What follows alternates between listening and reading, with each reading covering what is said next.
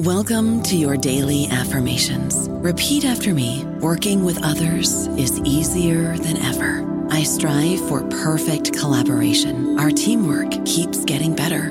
Yeah, affirmations are great, but Monday.com can really get you the teamwork you desire. Work together easily and share files, updates, data, and just about anything you want all in one platform. Affirm yes to start, or tap the banner to go to Monday.com. This episode is brought to you by Bumble. So, you want to find someone you're compatible with, specifically someone who's ready for a serious connection, totally open to having kids in the future, is a tall, rock-climbing Libra, and loves rom-coms with vegan pizzas on Tuesdays just as much as you do. Bumble knows that you know exactly what's right for you. So whatever it is you're looking for, Bumble's features can help you find it. Date now on Bumble. Hey guys, it is Ryan. I'm not sure if you know this about me, but I'm a bit of a fun fanatic when I can. I like to work, but I like fun too. It's a thing. And now the truth is out there. I can tell you about my favorite place to have fun. Chumba Casino. They have hundreds of social casino style games to choose from with new games released each week. You can play for free anytime, anywhere. And each day brings a new chance to collect daily bonuses. So join me in the fun. Sign up now at ChumbaCasino.com. No purchase necessary. VGW Group. Void where prohibited by law. See terms and conditions. 18+. Welcome to the New Books Network. Who is we? I should only speak for myself. As a child, I followed historic Jewish women, meaning I lassoed them the way a cowboy wrangler loops his rope around a steer or calf.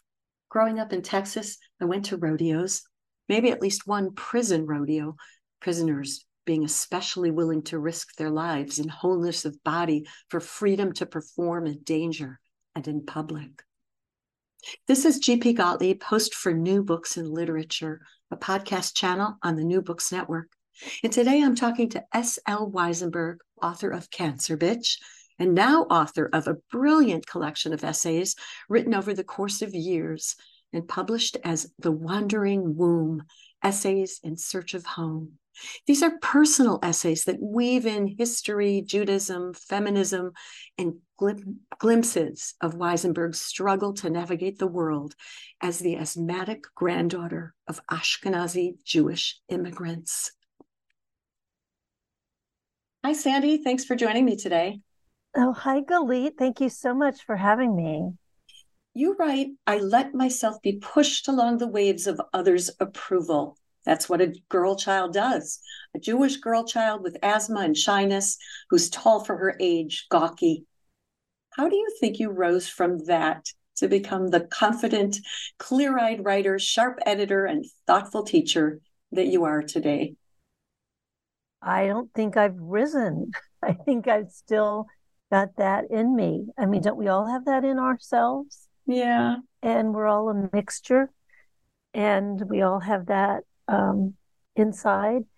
I have become medium or medium short, and I've accomplished more things than I did when I was a girl. And I moved away from my home, which made things easier. But because I realized there are more worlds than the world you grew up in. There's not just one jury out there. Right. The essay that gives the collection its title, The Wandering Womb, describes a history of silly myths and legends about women. What was the most ridiculous or horrible thing you remember reading or hearing? The idea that the womb is an animal and also the penis is an animal. Uh-huh. But, I mean, it sounds ridiculous, but then you can also see how it might be apt. Mm-hmm. Yeah. Maybe all our organs are animals. It'd be Maybe. interesting to think about. The mouth could be an animal. Kind of gross to think about, but yes. You recall meeting and traveling with a guy in Istanbul, and 5 years later, you stayed with him and his sister in Vienna. What war was he talking about being thrown in his face?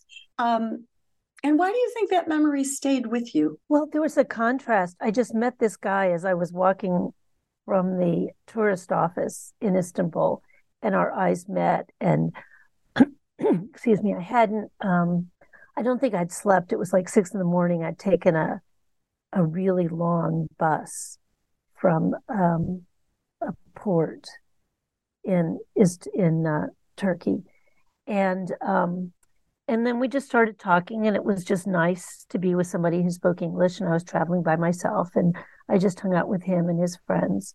And I was the first Jewish person he had ever met. He was from Austria, and so sometimes when you first meet somebody, you can talk about really deep things because you don't have the little things in common. So we were talking about World War II and about, is war ever justified? Is terror ever justified? We were talking about the Baader-Meinhof gang, which was an ultra-left group in Germany that would kidnap and maybe kill people. I'm not sure. And I forgot when I told him I was Jewish, but he had never seen a Jew in the flesh. He'd only seen a rabbi on TV. And so I was this regular person who was Jewish, and we just had a great time. And then when I went to Vienna and he said I could stay with him, he wasn't interested in those kinds of things, and he wanted to be a good tour guide, a good host, and show me all the things that you were supposed to see in Vienna, like the cathedral and the castle and the museums. And I was just sort of casually doing Jewish research, and I didn't want to necessarily see those other things. And I just felt I was like just laser focused on one thing, and that he didn't approve of that. And we walked through downtown, and there were these big signs with pictures of the rubble of how Vienna had looked at the end of the war. And he said he was just tired of the war, World War II, being thrust into his face. Okay, I understand. So Wow. I just felt, here I was, I'm this like ghost of the past coming to interrupt the present. And I wasn't acting the way I was supposed to.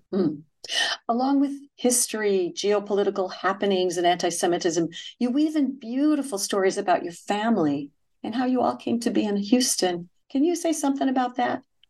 It was meandering. There were some relatives from Lithuania, I suppose, who were living in West Blockton, Alabama. And so my great-grandparents ended up in Selma. They apparently, as far as I can tell, they came over from Lithuania, this little shtetl called Pushvatin in Kuvno Gubernia, which means near Kaunas. And somehow they got down from New York to Selma, Alabama, which was a very thriving city in those days. It was the Queen City of the Black Belt. And there was a Jewish community there. So I guess they sort of fit right in. They didn't have any money. So my great-grandfather was a peddler for a while until he had a little store, or stoa. You go down there now and they talk about, are you going to the stoa? And then I had another relative who had a stoa selling dry goods. They moved for some reason to Laurel, Mississippi. I'm not sure. Maybe they weren't as prosperous as they wanted to be. Maybe there were too many stoas in Selma. And so my father was born in Laurel, Mississippi, and the family was doing pretty well. And my grandfather had retired at a pretty young age, and he had bought the Woolworths building. And then came the Depression, and the house was foreclosed on, as were at least 25% of all houses in the country. And they had talked about moving to a larger city anyway. And they had talked about New Orleans or Houston, or I'm not sure where else. And somehow they decided on Houston and came to the big city. Okay. Sandy, do you know how you came to be passionate about Black history and civil rights? Do you remember a moment? What inspired you?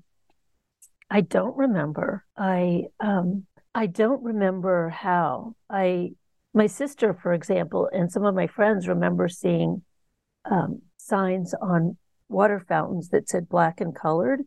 And I don't remember that. But a lot of people, including us, the family had employed Black women to clean the houses and take care of the kids. And that seemed like a very normal thing.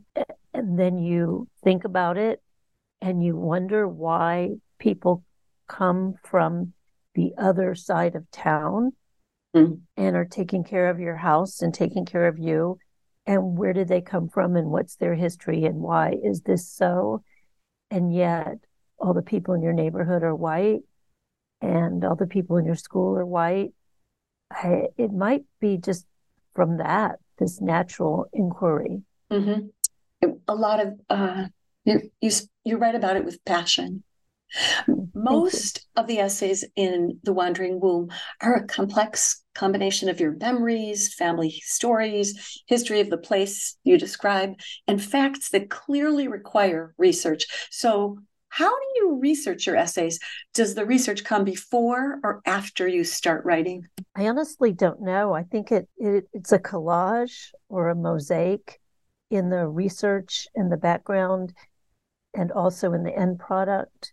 When I went to Selma the first time, I had a grant from the Illinois Arts Council, and I used the money to go to the South where my family had been and just to look around. And I think after I looked around and interviewed a few people, then I started doing research, sometimes in that very city. In Laurel, I arrived at the public library and I thought they would be fascinated that I'd come from Chicago and wanted to go through old newspapers. And instead they said, well, that room is closed today. And I said, well, I came from Chicago. I'm sorry, that room is closed. You can't go in there. So that was not the Southern hospitality I imagined. In Selma, I think I'd made let me start over. In Selma, I think I had contacted the Jewish community, and the man who was president of the temple met me and gave me a tour of the temple and talked about the Jewish history there. And from there, I went to the Selma Library, which is really set up for researchers, and especially genealogical researchers.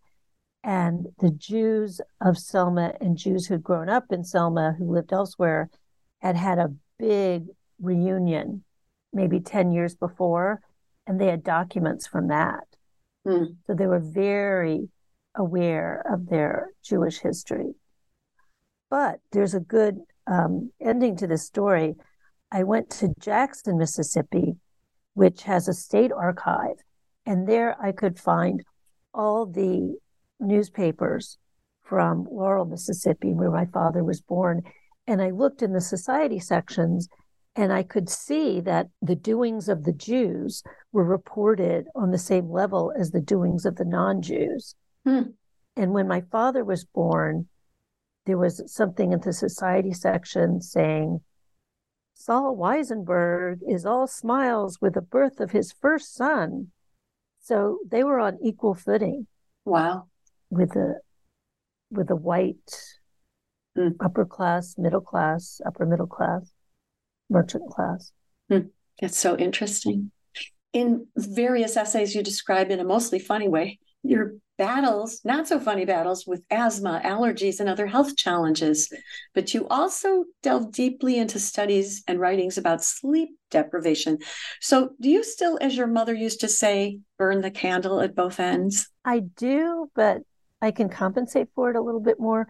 When you're in high school, you can stay up all night, but you still have to go to school in the morning. And now that I am older, I don't have to get up at 7:30 in the morning anymore. Right. When you're young, you think when you're older, you will have slain all your demons. But when you get older, sometimes you realize you have the same problems you had when you were younger. Mm-hmm. And I still have a problem of staying up too late. I get a second wind. I go online. I'm writing, or else I'm pretending that I'm writing or researching. And then you look up and it's 3 a.m. and you think, oh no, I did it again. Mm. And your choice is either to get up at 9 and be very cranky and to take a nap. But if you take a nap, then let me start over. If you take a nap, you're not going to want to go to bed until really late the next night and then perpetuate the cycle. You can do yoga nidra on a recording on your phone. That might help a little bit. So I think I burn the candle at both ends, but maybe not as quickly. Okay. I loved the essay about how you went through sorority rush at Northwestern when you were almost 30 and teaching. What part of that story still sticks in your craw? I'm appalled at myself that I did that. Oh. Because it might be unethical to do that. Mm-hmm. But I think the issue was I was 29. I had worked for a newspaper for 2 years.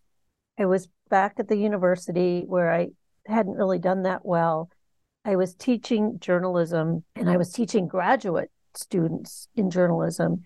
And it may have been imposter syndrome, which seems to be a big deal now. Every so often, the media or the zeitgeist remembers that there's such a thing as imposter syndrome. And I couldn't quite believe that I was a faculty member and I was teaching these older students. And I also felt when I was back on campus that I was the same age I was when I had first gotten there, which was 18. And I was trying to work out, who am I? Am I 18? Am I 29? Am I a student? Am I faculty? Do I belong here? Do I not belong here? And so I think that going through sorority rush was maybe my own personal psychodrama. So funny. Can you explain why you took a class at Neiman Marcus at age 11? It's hysterical. Because it was there. It was there. It was free. I was so into fashion. I was reading that as part of that essay out loud at the University of Scranton recently. And I was surprised how much I mentioned colors and the colors I used to wear and the outfits I used to have. I was very, very well dressed. And I was very, people who know me will be surprised. I was very invested in what was fashionable and combining things, like getting a gray culotte skirt and a gray vest that came together, but then mixing and matching so that sometimes I wore it with a red and black vest and a white shirt, and sometimes with a red blouse. And in those days, you had to wear a dress to school. And maybe that's why we were so into fashion, because you couldn't wear jeans and a t-shirt. That was unthinkable. In 8th grade, there was a protest by some girls and they all wore jeans. I was too scared to do that. And one girl in math put her feet up on the desk next to her, which was unoccupied. And the math teacher said, "Look what happens when people wear jeans. They put their feet up on the furniture." That's the path one goes down. Yes. Apparently. Yes, exactly. I totally agree with your statement that you, quote, don't go on vacation so much to see a country, but to feel it. Is that still the case today? And can you say more? I don't know. Maybe I go to see it. When I went to Barcelona, I definitely went there to see it. I have long been an admirer of Antonin Gaudí, and it was amazing to see his work everywhere and to see his influence. And I would even walk around by myself sometimes. I was with my husband, but we had some separate time. And I would just go into an apartment building and just look at the lobby. And it was this beautiful little Art Deco lobby or Art Nouveau lobby, mostly Art Nouveau. So you could see beauty wherever you went. So maybe I am partly looking to see, or mostly looking to see.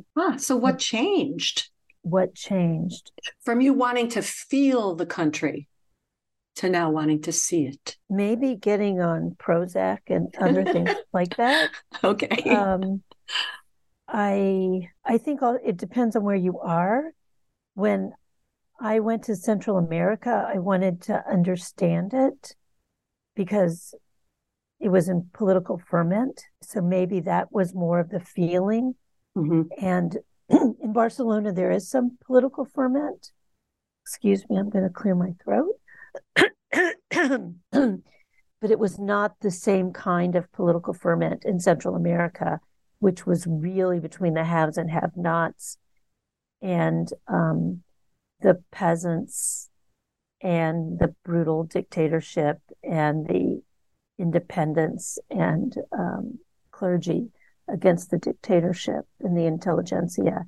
In Barcelona, the Catalonians or Catalans wanted their identity to be respected and to make their language the language of the region or state. I don't know, as Catalan must be a state or a province, but it's not the same as the government mowing people down in the countryside. Right. So maybe that's the difference. Yeah. Even though, well, I think the essay you're talking about is Costa Rica, which has been called the Switzerland of Central America. But that was the first time it was in Central America. So I think I wanted to understand what it felt like to be in Central America. I identified with it. I loved that philosophy. I also love the essay titled Up Against It. Is it a list of explanations, a list of excuses, or are you explaining the world to yourself? I'm explaining why I have angst and where the angst comes from and how the angst is manifested and what causes the angst. So it's just a list of because I did this, because I did this, because someone did this, because I did this, and so on. And that came from a very emotional place. It was very powerful, really. Thank you. So, Sandy, what are you working on next? I surprised myself by starting to work on short stories. And the short stories are mostly historical, and they all contain a piece of a 1930s movie. The piece is the plot. So I start a short story and there's a little bit of a plot just to give it a spine, and then it grows out from there. Can you give an example, like what kind of a movie that you would take? What? How does that work? I saw an old movie from 1931 called Bad Girl. And the girl isn't really bad at all. She's not a girl. She's a young woman who's a model at a store, and she happens to meet a guy, and she lives with her brother and his family in a tenement. So I moved that to Berlin in the early 1930s, just before Hitler. And it's a Jewish woman. She lives with her brother and his family in a tenement. He's a big communist activist. And the movement comes when he is arrested. That sets everything in motion. But it's all just the little piece of plot gives you that idea. That's such a cool idea. Anyway, because I'm very bad on plot. Well, you just need a little something, a little impetus. Sounds like. So thank you so much for joining me today. I loved reading your book, and I look forward to the short stories. I so appreciate you having me on, Galit. Thank you. Again, thank you for joining me. This is G.P. Gottlieb, author of the Whipped and Sipped Mystery Series and host for New Books and Literature, a podcast channel on the New Books Network. Today, I've been talking to author, teacher, and editor S.L. Wisenberg about her memoir, The Wandering Womb, Essays in Search of Home. Hope you all have a great book to cuddle up with today, and always, happy reading.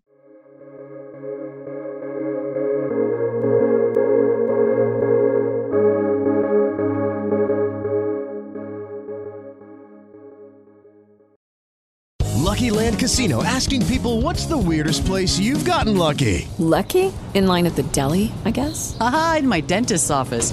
More than once, actually. Do I have to say? Yes, you do. In the car before my kids' PTA meeting. Really? Yes. Excuse me, what's the weirdest place you've gotten lucky? I never win and tell. Well, there you have it. You can get lucky anywhere, playing at LuckyLandSlots.com. Play for free right now. Are you feeling lucky? No purchase necessary. Void where prohibited by law. 18+. Terms and conditions apply. See website for details.